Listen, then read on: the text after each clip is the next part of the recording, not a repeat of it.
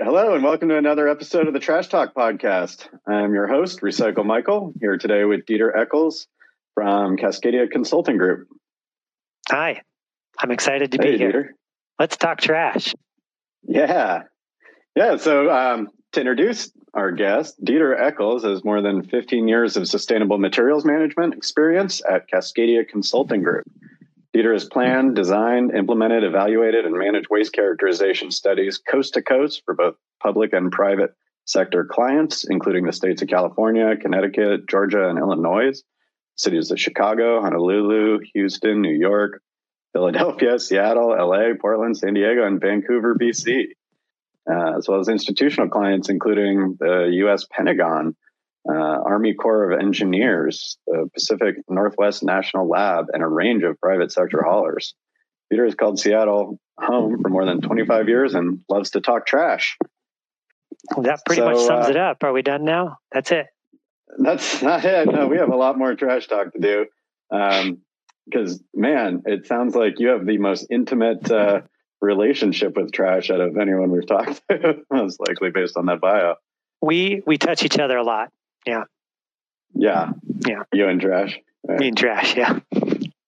Yeah, we have had the fortune here at Wastebusters to work with Cascadia Consulting Group a couple times on some of these waste characterization studies. But let's start off with talking about what waste characterization is. It might be a term that's not familiar to some of our listeners. Yeah, it's a great question. So it's what I do all the time. But in more detail, what it is we often get approached by folks who want to develop, better recycling programs or better compost programs, better sustainable materials management programs. And sort of the first step to that is they really want to figure out what's still in their trash. What are they still throwing away that they're wasting that they could, do a better job about not wasting. So waste characterization study is just that. It's us digging through the trash to see what's there. And by dig, I literally dig. We climb into dumpsters. We grab scoops of garbage out of the back of collections trucks. We pick up carts from the curbside at people's houses, and then we dump that material out on a table and we hand sort it into a whole bunch of different material categories. And the categories we use are dependent on, the client and their program interests and how much they want to pay for the project and a bunch of other variables. But oftentimes it's anywhere from a really simple sort of 2 material types, acceptable, not acceptable, all the way up to our New York City project, which when you delved all the way down into it had 517 different material types. So hand sort it out into all those different material categories, weigh it, create a report at the end of it, and then the client can use that information to figure out what to do different and what to do better. Right. So you're not necessarily sorting all the trash that one of these customers of yours is generating. You're taking samples that are statistically significant when you do that sorting, and so that you can kind of make a qualified estimate as to the types of materials that are going to waste, right?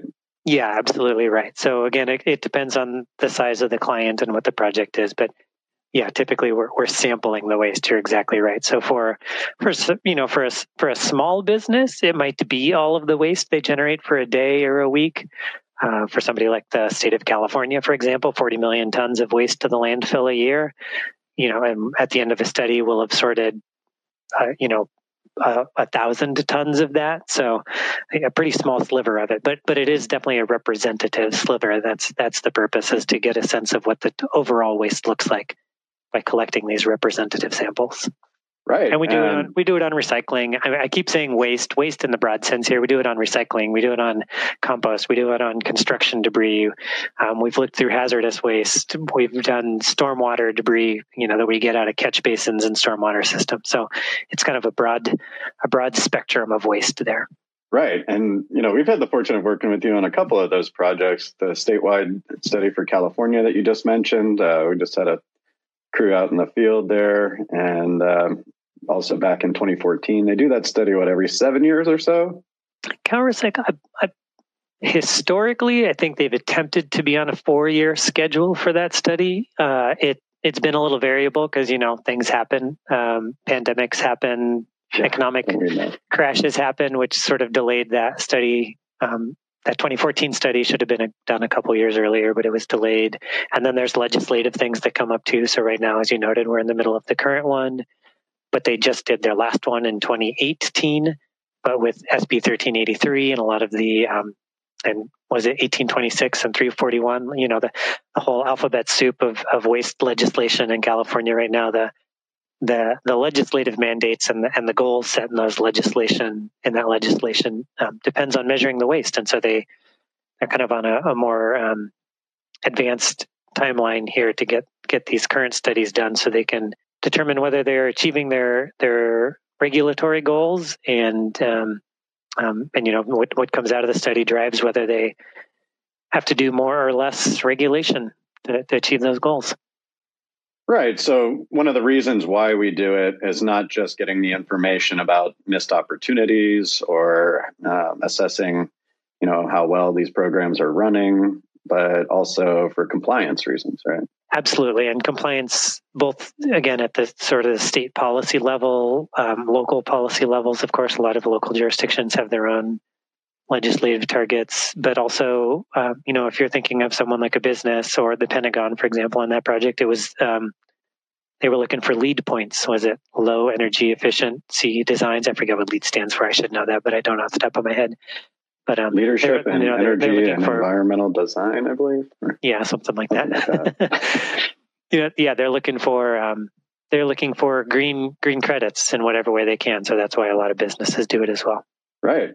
So some of those waste streams that you discussed are, obviously landfill-bound trash, recycling-bound materials, compostable organics, or other organics that are going to digestion or other organics recycling programs.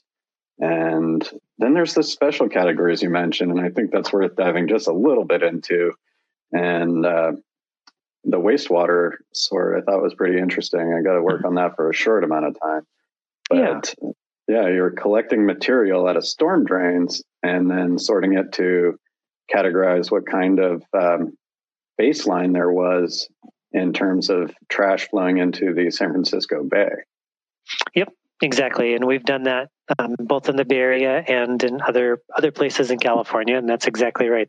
BASMA, Bay Area Stormwater Management Association. Again, it's another acronym I should remember, but I don't. Who manages the water quality, or is the Water Quality Management District and for the Greater Bay Area. Did that last study that we worked on, and it's exactly like you noted. We were collecting samples of material out of the catch basins and the storm drains, and daylighting it, digging it out from way underground, bringing it up, and sorting that material out into organic materials and waste materials, so plastics, metals, all those kinds of things that we don't want flowing out into the bay.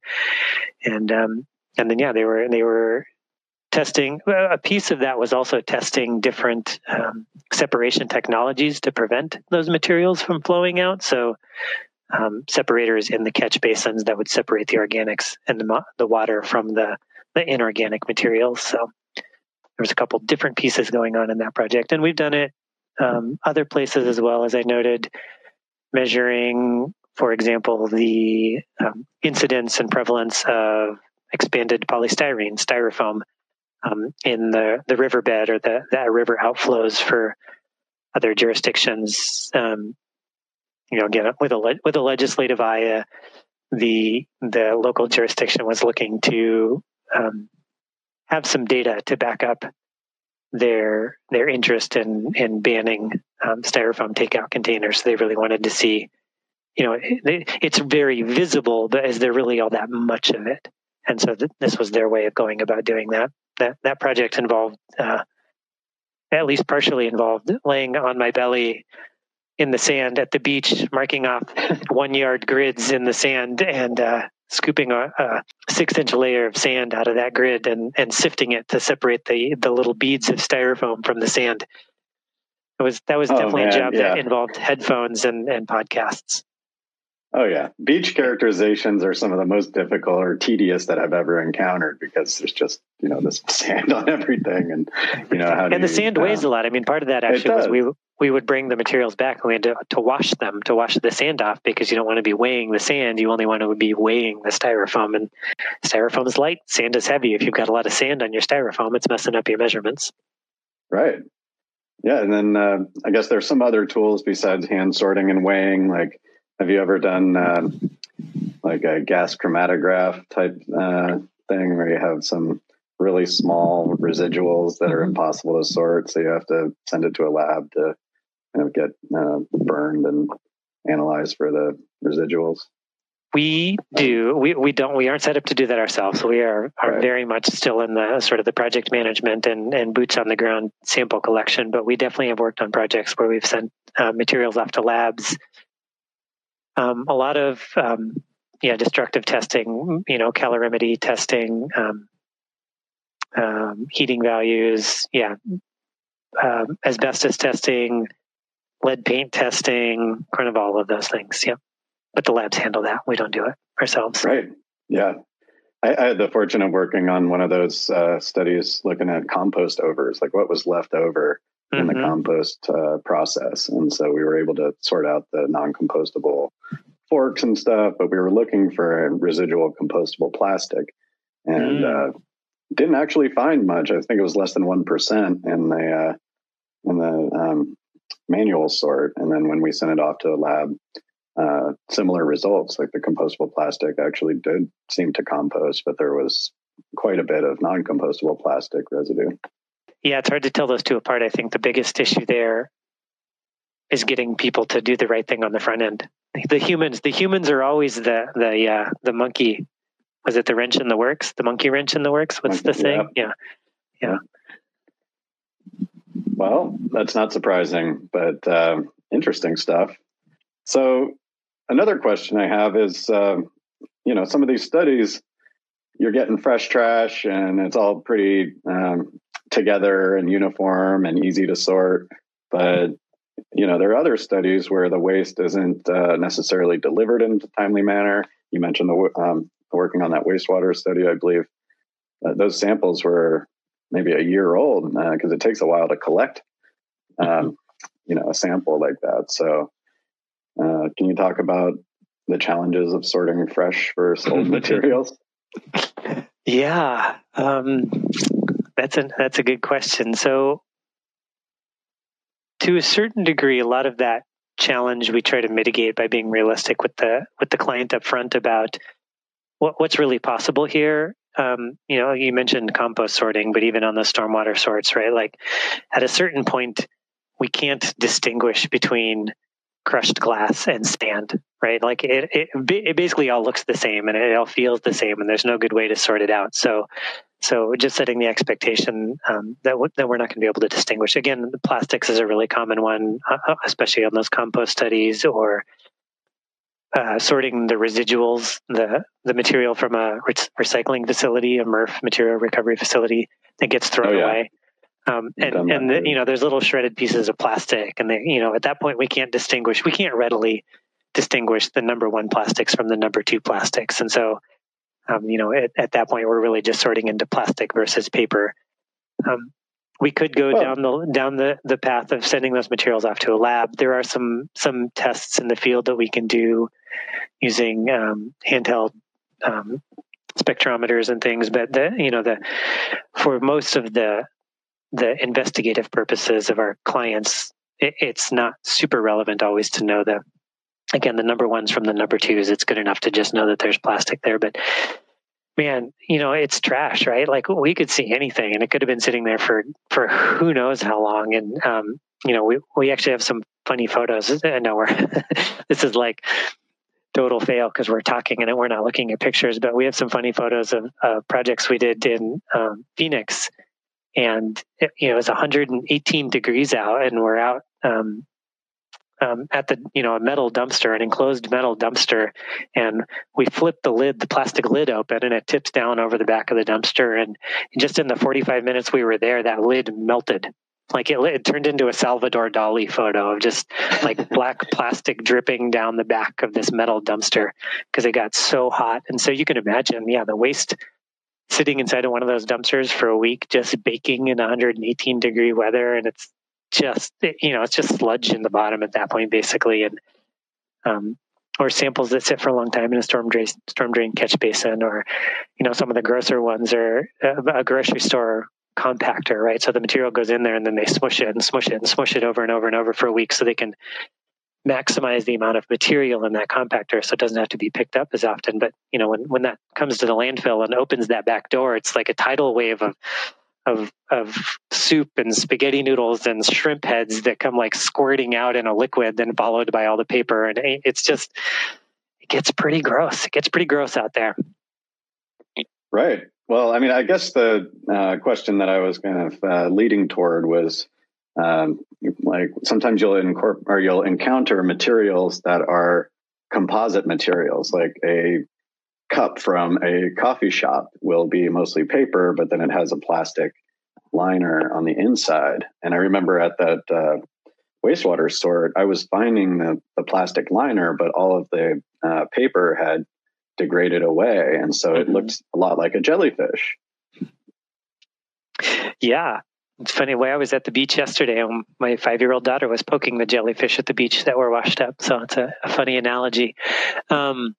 Yeah, absolutely. And, again, I think you're setting the expectation with the client. Like, we're not going to be able to, we might be pretty sure that that's the liner from a paper cup. We're never certain. So, setting the expectation around, we're sorting this as a piece of plastic. It might have been a paper cup, might not have been. Right. It could have been a paper bowl. It's hard to say. Yeah, it's hard to say. It's hard to say exactly what that is. The lesson there is don't get cups with plastic liners in them. Only use fully paper cups. Okay. Well, there's the PFAS concern there too, but make sure that it's certified compostable from BPI. And you're good. Yeah. Or use a reusable cup. Here's the lesson. Better. Use a reusable cup. Even better. So going back to what you were saying about some of the conditions that you've had to work in, high heat, but man, I've experienced some extreme conditions working with you as well. Like you're at we were sometimes working on the open face of a landfill, and it's, high winds and just, dusty, and you're collecting all this material that, you have to sort into all these categories. How do you manage some of these extreme environments? There's both the physical and the mental management of it. And that's a good question. And, as you experienced recently, I've heard the high winds can be a real drag. You're out on a landfill, they're in canyons or on hilltops, because that's often where they're built. They're out in the Central Valley, and the wind really comes whipping through there. And you try and do the best you can to block the wind is step one. Oftentimes a landfill can drag over a big 40-yard roll-off container, and you use that as a wind block. You can park your vehicles to create a wind block. And then from there, you try to get those light, fluffy things that tend to fly. You grab those as quick as you can and stuff them as far down in a barrel as you can. Sometimes we sort of double basketed those things. You'll grab a whole bunch, put them in a basket, and then set another basket on top of that one to keep them in the basket from flying away. You leave sorting the heavy things to last. The plastic, I'm sorry, not the plastic bottles, the glass bottles, the tin cans, and that kind of stuff. You try to adjust your work hours to avoid the wind, although you can't always do that because trucks come when they come and landfills open when they open. It's more than just wind, high heat wind, but we've worked. It's funny. In the rain. That Pentagon, the Pentagon study I was going to mention, it was a couple season study, and the first season was in February, and it was 6 degrees in February when we were there, and we were working outside. And the best thing was when the Starbucks inside the Pentagon would bring down loads of coffee grounds. You could just stick your hands in the warm coffee grounds and just revel in the warmth for a minute of warm fingers because it was so cold. But then in the summertime, we also were there in August for that study, and it was 103 degrees and 100% humidity. It was the exact opposite. We were just waiting for someone to, Starbucks to bring down a load of, not Starbucks, but there was a Burger King or something inside there, and they would bring down cups full of ice from people's sodas. We're like, ice, and just pour that over our hands to cool our hands down. So this is the range of conditions. We've sorted in the snow. We've sorted in the rain. We try to bring tents out when we can. But of course, the tents only work if it's not too windy, because when it gets too windy, it just blows your tent away. So the real luxury is getting to work indoors at a transfer station. That's when you know you've hit the big times. Yeah, completely. Being outside can be very challenging, and on a mental level, it's tough. It's long days. I mean, we regularly work 9-10 hour days on our feet, pushing, pulling, lifting, twisting, walking over uneven ground, getting wind blown and sunbaked and super dusty. And then, when we're on the road, all you have to look forward to at the end of the day is going back to your Motel 6 and eating not so yummy fettuccine Alfredo and iceberg lettuce salad, because that's the only vegetarian thing the restaurant has at the hotel where you're staying.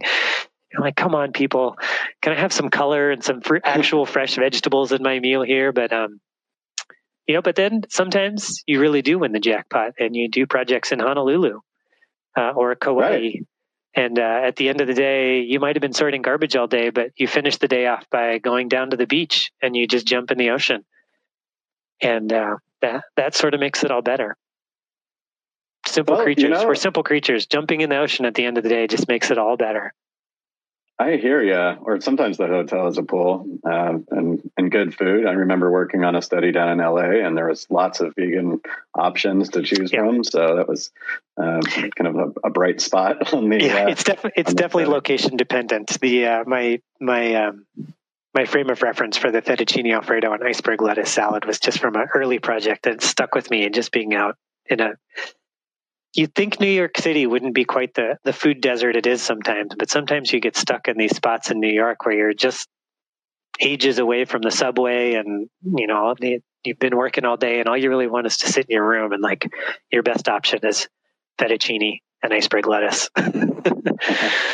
Well, I guess my question, I was trying to get at, besides the mental and physical fortitude that your crew needs to do this kind of work, is what kind of protective equipment do you use? Mm-hmm. What does that look like?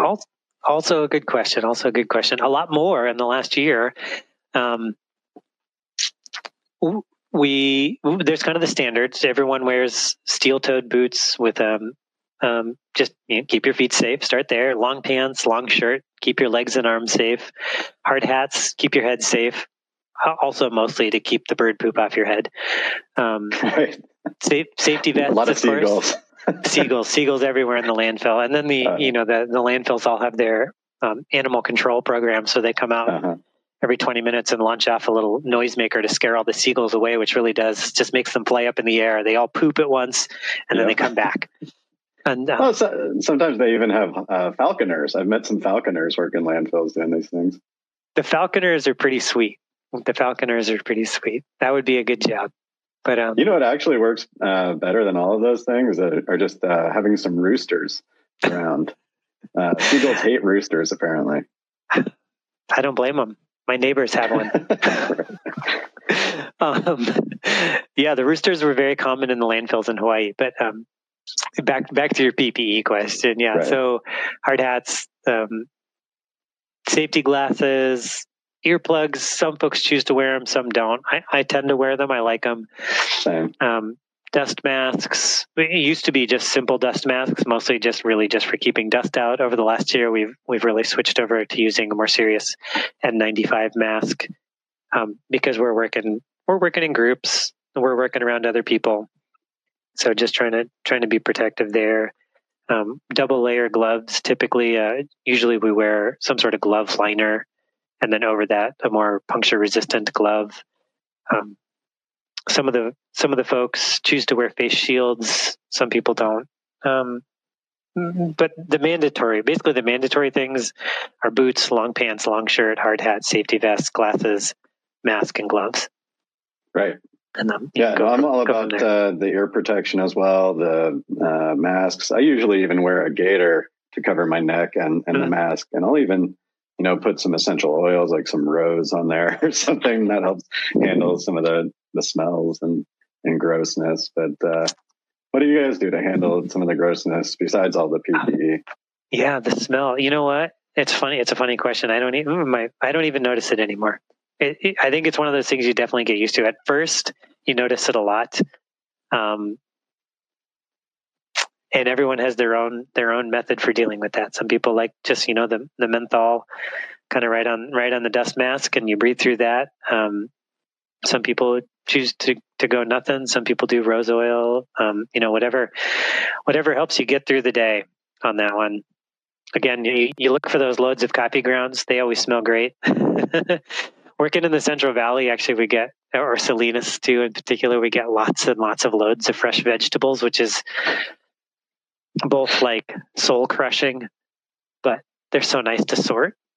Just fresh vegetables. You're like, oh, fresh vegetables. I could sort carrots. I'm going to sort carrots from radishes, from kale all day long. I could do this all day and be just fine. And then you realize, oh man, this is just one of these loads, and they've gotten dozens of them today. It's like so much food is just straight to the landfill from the food manufacturers. But yeah, you catch a break wherever you can too when you need to. Yeah. Well, before we move on to some of the big picture kind of learnings and lessons, what are some of the weirdest or grossest things that you've had to come across? I know I've come across everything from like almost mummified pets to just the oddest, most random stuff. But what about some of those things that you've encountered? Man, I knew you were going to ask this question, and people ask it to me all the time, and I never have a good answer. It's all weird. I find it all weird, and I find it all fascinating. And whatever you can think of, it's been in the trash, and we've probably seen it. I mean, it's all there eventually. For me personally, I know this doesn't directly answer your question, but the grossest thing, the mummified cats, meh. I mean, I find them sad, but I don't find them gross. For me, the grossest thing is the bottles full of chewing tobacco spit. That just is like, every time I see one of those, I'm like, I just can't deal with it. I have to have someone else pick them up. I think they're the grossest things, and I don't know what it is. I mean, some people chew tobacco. I know it happens, but the bottles of the spit really gross me out. We've seen all kinds of weird things. People occasionally find money. I actually have never found money, but it's always one of the first questions people ask is, how much money do you find? Not a lot. The answer is not a lot. What else? But the one time in all my years of doing this that I ever actually rescued something from the landfill, which we're not really supposed to do, but I asked permission in this particular case, was a high school was clearing out a whole locker room full of banks of lockers, and they were just bringing them to the landfill and throwing them away, like hundreds and hundreds of lockers, metal, like perfectly good. Well, for one, perfectly good metal lockers, and two, perfectly recyclable metal lockers. And they were just throwing them away. And it happened to be the last day of our project, and we were heading home after that. And we had space left in the trailer, and I put, I don't know, probably like 20 lockers in our trailer and hauled them home.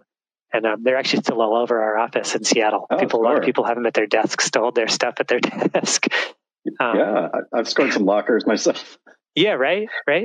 What other kinds of weird things? Hot tubs. I always find hot tubs weird. I don't know why, but I think it's pretty neat. Boats. People bring in their boats. I swear the landfill people love it when they bring in boats and hot tubs because they love driving their equipment over them because they make the most satisfying crunching noises. I imagine. I mean, for me, the grossest stuff, which I did encounter recently, I guess two things. It's just PPE generally, especially in the context of COVID. Mm-hmm. Seeing how much of it, and realizing that it's multiplied by however many thousands. That was really sad, but also somewhat disturbing, both due to the unrecyclable or non-recyclable nature of it, as well as is it potentially COVID contaminated, and then how much of that is hospital waste or from old folks' homes, and that stuff I found is the grossest, and I dislike sorting retirement home trash the most. Yeah, it's up there. It's definitely up there. Hospital waste, retirement home waste. They're they're they're they're hard to sort because of all of the health risks, of course, associated with it. But again, like the mummified cats, it's also just gives you this sense of like, man, we're all getting old, and this isn't all of our future. I don't know, kind of deep philosophy, but yeah, it does it. Just being out there and you realize how much trash people are throwing away, and you're like, man, what are we doing to ourselves and our planet and our lives, and then we're all gonna end up in the same place, and all of this crap that we bought all throughout our lives is gonna end up being totally worthless and hasn't saved us from our fate in any way, and instead just sort of distracted us from doing the things that are good for ourselves and the planet all through our lives. So, yeah, kind of got deep there for a second, but I agree. Retirement homes, some of the, for sure, you always know when you get that load in from when, a pair of adults are cleaning out the home from their deceased parent, right? You just know the load comes in. You talk to the driver when they come into the landfill or transfer station, and you ask them just a couple basic questions, and then you see what's in there, and you're like, "You guys are going through something awful right now," and well, I'm just going to let you go. Like I can't. I don't want to step into what you have going on in your life right now. So, thank you and good luck. Well, on a more solutionary kind of tip, one of our early guests, Gary Liss, on this podcast, mentioned the need for reusable PPE and how that used to be a thing where, hospitals would have schmucks and laundering services.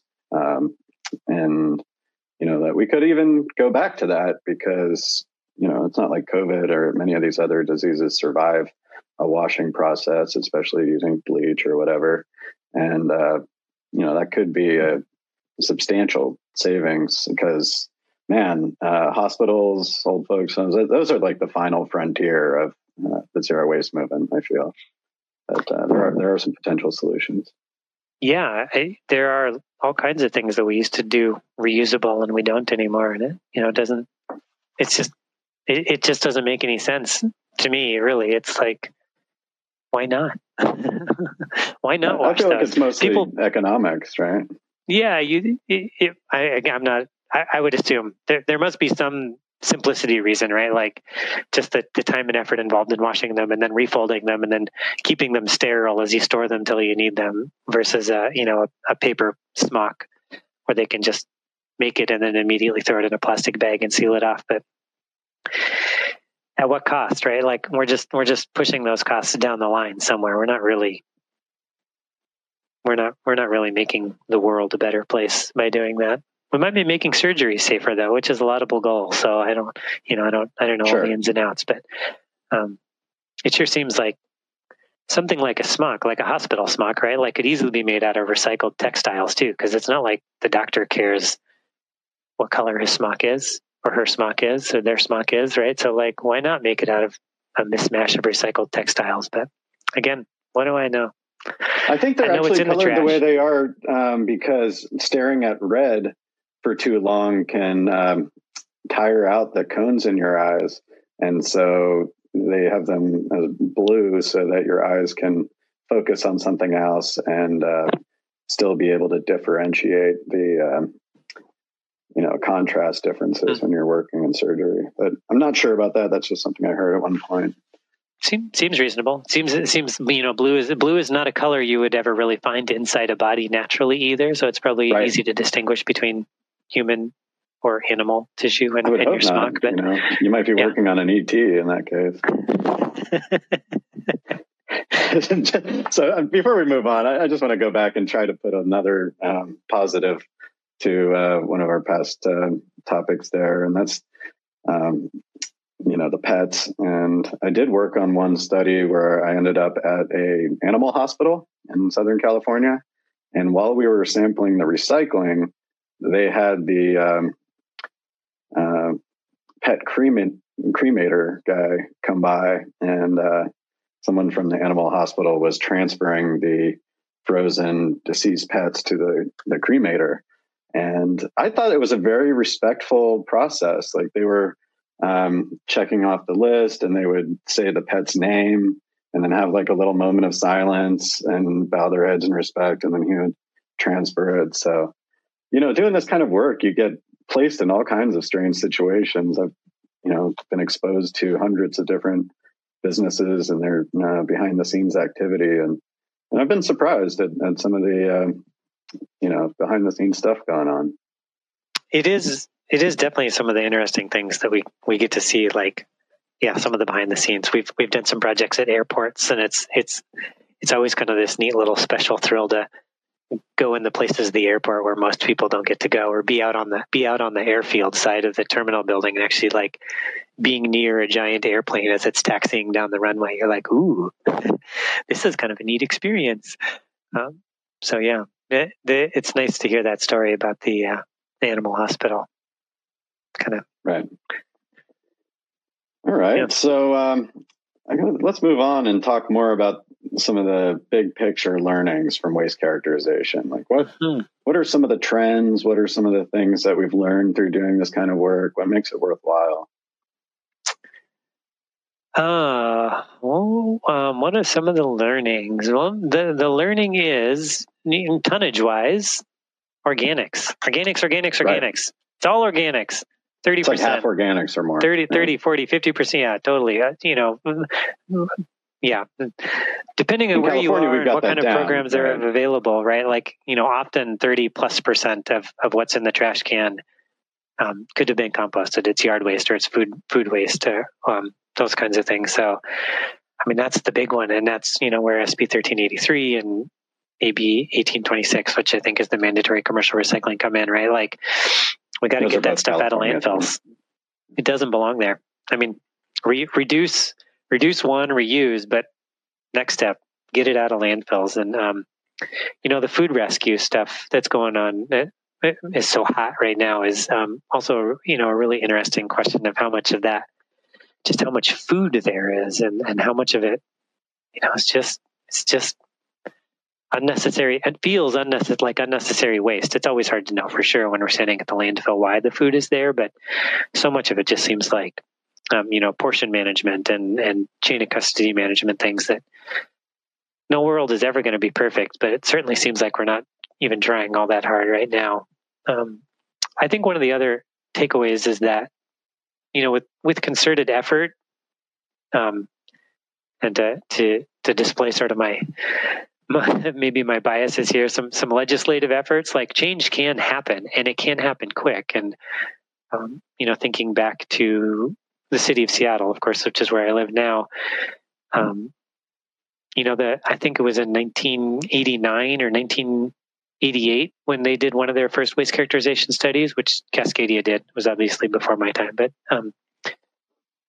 I think that was one of their takeaways is they looked and they realized, oh my goodness, 40% of our waste is yard waste. Like 40% of what we're sending to a landfill is yard waste. And within a year, they passed a yard waste collection program and gave everyone a bin and made people do it. And by 1992, like 2 years later, the yard waste went from 40% to like 7% of the waste. Right. And this is why we do this. Yeah. This is why we do this. It's so easy. Just like give people the bin and tell them they have to do it. And it happens. And of course, Seattle, Portland, you could name a dozen cities around the country where that works better than it does in other places, but it's not impossible. It's not impossible anywhere if we just try, right? Like, just try. I mean, Seattle. Well, of course, I'd like to say, actually, it was probably Gary that first started saying this, but don't ban without a plan, right? So you can't just haphazardly start making laws that are supposed to improve your performance here. Like, you need to base that on some sort of data, right? Like, if you went ahead and made a law to ban, say, plastic water bottles, but it turned out that it was really just 1% of your waste stream, and really, the single-use food packaging was a much larger percentage of plastic being found, then that law would be poorly informed and not very effective and whatnot. So Yeah. And you can't ban without a market. I know it doesn't roll off the tongue quite as well either, but you can't, in the case of yard waste or food waste in California, it's great to say that you can't put it in the trash anymore, but there's not enough infrastructure. Where are you going to take it? There's no infrastructure to take it somewhere else. And like, that's the big challenge is, where's it going to go? There's not enough compost facilities or digesters or anything to handle the transfer of all that food from the waste into a different management pathway. So, well, that's another reason we're doing these studies, right? Is to see what kind of available feedstocks are in the landfill, so that when laws like this are passed, then we know, how many compost facilities need to get built, and we can, incentivize their construction or just guarantee certain minimum deliveries each day. Yep, exactly, and that's actually it's a focus of a Department of Energy Bioenergy Technology Office funding opportunity something. I forget what FOA stands for. FOA. Funding opportunity announcement. I think they're funding basically a nationwide study to create organics waste resource shed maps, so that if you are it's geared towards creating biofuels and waste energy programs. So it's not. I don't know. I wouldn't put it very high up there in the waste management hierarchy, but it is what it is. But the data that I think that they're hoping to get out of it will be very interesting, because theoretically it allows you to say, I am in XYZ region, and what kind of feedstocks are available to me here within 50 miles of where I'm at. And the whole goal of the program is to be able to do that. Put a dot on a map, draw a circle around it, and get an estimate of what the organics feedstocks within that circle looks like. So, should be pretty cool. Nice. Hopefully they find someone to fund for that and make the project happen. All right. So, just in summary, there, one of the big picture learnings from waste characterization is the largest component or category of waste going to landfills is organics, generally, and that could include yard waste or other material that was once alive. But the largest component of that is food waste. And of that component, there's a large percentage that was potentially edible or donatable. Yeah. Would that be correct? That's absolutely right. And when we're talking largest, we're talking by weight, just to be clear. Again, the food waste is very dense. So if you look at a pile of garbage, the food doesn't look like a lot, but then when you weigh that pile of garbage out, the food actually is a lot of it. It looks like a lot of plastic because the plastic takes up all the space, but it really doesn't weigh very much. Right. So by volume, we see a lot of plastic, but it's so lightweight that it doesn't actually. And so most of these studies are done with weight, because it's easier to get volume that way. You might do some where you're doing visual audits and just estimating. But, we do some volume. We do some counting too. Sometimes, that's sort of another correlative factor that people are interested in. How many times did this material type occur? We actually did a study recently looking at the incidence of various consumer brands in the waste. Yes. So that was done by count, not by weight. So that's like a corporate origin study, or what do you call those? And it was very, very, very interesting. And the results were 100% not what you think. And they're not public yet. So I have to be a little cagey, but the findings were very interesting. And going into it, we sort of had our notions about what we might find, but we were also really prepared. We just did some eyeballing of some trash around the office and in dumpsters around, just to think through how we were really going to pull this off, because this was the first time we'd done it on this sort of scale. And we were looking around and we were realizing, man, there's a lot of things that don't have a brand on them, right? So there's that. A lot of things just don't have a brand. And then the second question is, what is the brand, right? If we have a a cardboard box, and it has, just to pick someone randomly out of the air, like let's say this cardboard box says Amazon on it, just for example, right? Okay. Like, is Amazon the brand, or is the company that made the cardboard box the brand? And so how do you just have to set up those rules going in so that you're consistent about the sorting. And so we said to think through a bunch of that stuff. But yeah, the results were very interesting. There was no clear-cut answer for any of the material types we did it on. We did it on 21 different material types. So some kinds of paper, some kinds of plastic, some kinds of metals. And there was no clear-cut answer to what the most prevalent brand was. And the data was actually really easy to skew. And we saw this on a couple examples, because you'll end up with a commercial business, for example, that, for whatever reason, throws out a huge stack of something that has their logo all over it, right? Like letterhead or business cards, right. Or, right. The bags they use to hold their merchandise in, that someone spilled their Dr. Pepper all over, so now they can't use them, so they have to throw them out. But so now all of a sudden you have 1,000 sheets of letterhead, and like, oh, great, now I've got 1,000 count of this item. And it shows up as the most prevalent brand. But you're like, let's be real. Cascadia Consulting Group's 1,000 pieces of letterhead is really not the most prevalent thing in the waste overall. This is just the issue with random sampling, and like, you get these outliers, and how do you deal with them? So it was very interesting. When that becomes, to the... Sorry, go ahead. Go ahead. No, you go ahead. Okay. Was this related to the Greenpeace study? I know they recently did a corporate origin study that found Coca-Cola as being the most prevalent, but it sounds like it may be different.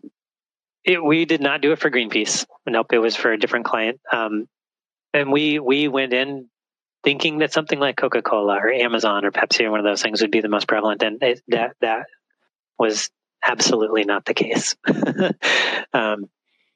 Well, that could be due to study design, like you were saying. I'm thinking in the near future, there's probably going to be cameras at some of these waste processing facilities, MRFs, material recovery facilities, recycling centers.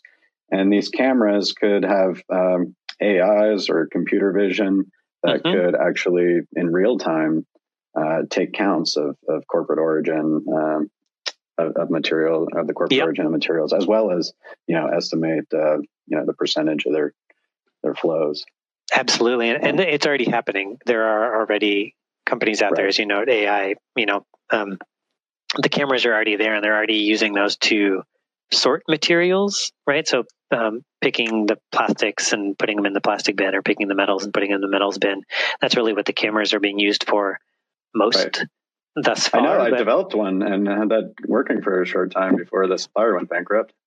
Yeah, but there's no reason it also couldn't be used to track the brand, right? And there's other apps out there like Literati, and there's some other sort of litter apps, and doing a similar thing. And just from a pure study design standpoint, the Literati ones they work great. The question of representativeness sort of comes up, right? Like, you've got a self-selected group of people, and going on sort of self-selected routes where they know they're going to find litter. And really, of course, that that's litter. It's not all waste. So, it's not surprising to find that cigarette butts are a huge chunk of litter, right? But like, when in terms of like all garbage, it's not a very big piece of all the garbage. So there's some things there. But yeah, at a MRF, just tracking brands as it goes by on the conveyor belt would be super interesting. And yeah, it's really interesting. And probably inevitable. Thinking through, we've been in discussion with folks too about how do we incorporate that into what we're doing, right? Like, man, if I could get a bunch of robots out to sort garbage instead of a couple, instead of having 6 people, I have 3 robots that just run 24 hours a day, right? Like, that would be way better. Easier said than done, my friend. But I know, exactly, but easier said than done. And so that's why I wanted to mention it, right? Like, I think there's high hopes for those systems, and people are trying it out, but in reality, so much of that sorting relies on context and sort of like non-obvious, non-tangible data to decide where something goes, and the robots and the AI just aren't there yet, right? Like,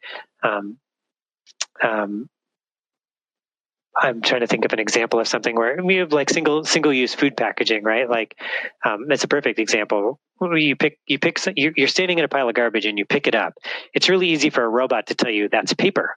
It might even be able to tell you that it's a paper clamshell, but it doesn't know if that's a paper clamshell that held food or a paper clamshell that held a set of earbuds, right? And so it's hard to know if it's food service packaging versus some other consumer goods packaging, and that's something that only a human can do with the context of reading the label, and even if you read the label, knowing what Gap is versus McDonald's, right? Like, and that, an AI obviously could learn that pretty easy, but so that's not the greatest example. But you start going down these paths and you're like, oh, a robot can't do that. Or Right. a lot of times with the food, right? We're trying to sort potentially donatable food from not donatable food. The AI it can't distinguish, and then two, it can't actually pick those things up. It doesn't Right. have the manual dexterity to separate, to dump a bunch of Cheetos out of a Cheeto bag. Like, you can't do that the way a person can. So we're all going to be replaced with robots eventually, but in the waste world, I think we're still a little bit of ways away from that. But they're making good strides. They're making good strides. Yeah. Uh-huh.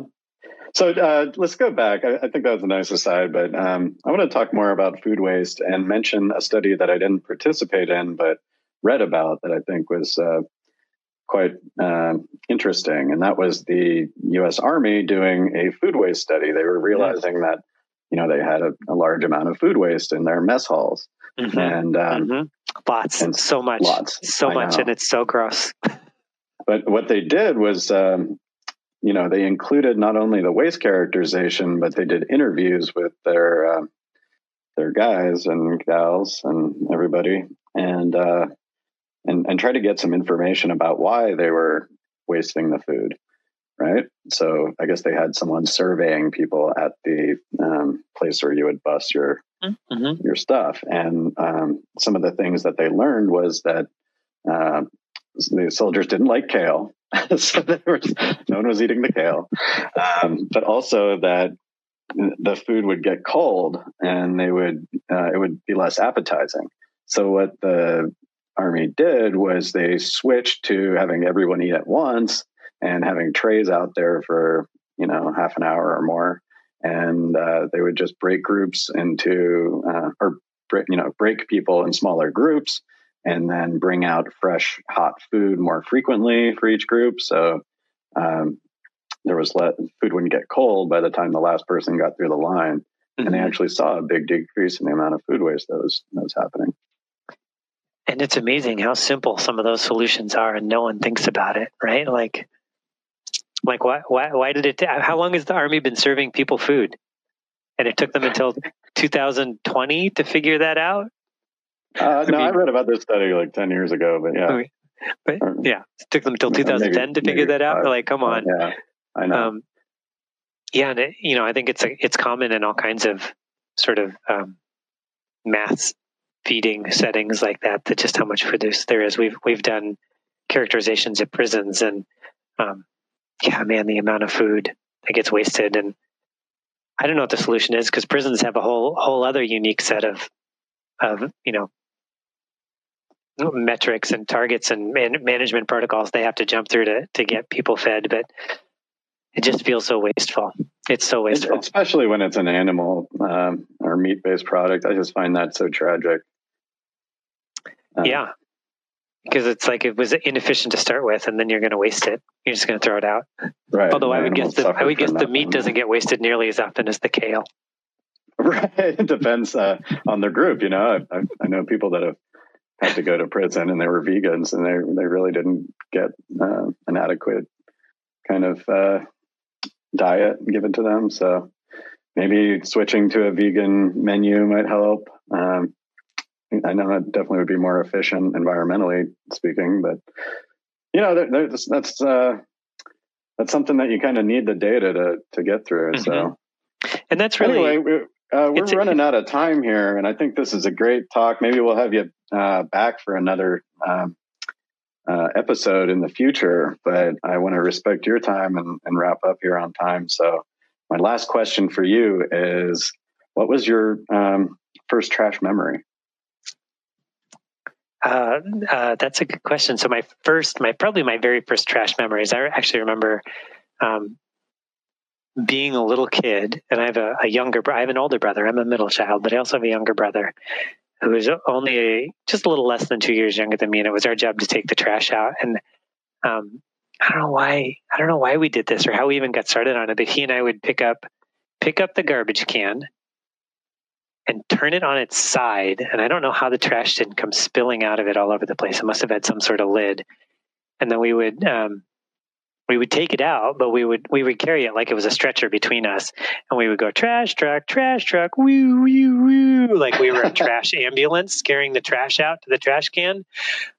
Bring out your trash. Totally, bring out your trash, and yeah, we would do that as little kids. Trash truck, woo woo woo, and take the trash out. Nice. Yeah, that's my first trash memory. My first project memory at Cascadia, though, was working night shifts in New York City. That was the very first thing I did when I started at Cascadia in 2004. They didn't warn us we were working night shifts until we showed up. We got there at like 6 p.m. on a Saturday, and they're like, all right, let's meet back down here in 4 hours. We're going to go over the plan for tonight. And we all looked at each other. We're like, wait, what? We're working tonight? No one told us that. So we all did like a stuffed down dinner and did a 3-hour power nap and then showed back up for our night shift, which is very entertaining in New York City, if you can imagine. I can imagine. All right. Well, thank you again for joining us. And that was a great talk, very informative. I'm sure our listeners will either have their stomachs turned or at least be turned on to what's in the trash. Yeah. So next time you're throwing something away, just remember someone might be sorting it. So think twice about it. Right. And try to recycle and compost and avoid waste if you can. So one last request, maybe you could provide me some links offline here to some studies that you've done, or I'll do some research myself and find some good links, and we can put them in the show notes for people that want to learn more about what's in the trash. Absolutely, can do. Great. Well, have a great day, and thanks for coming on Trash Talk. Yeah, thanks for having me on, Michael. I'd love to do it again.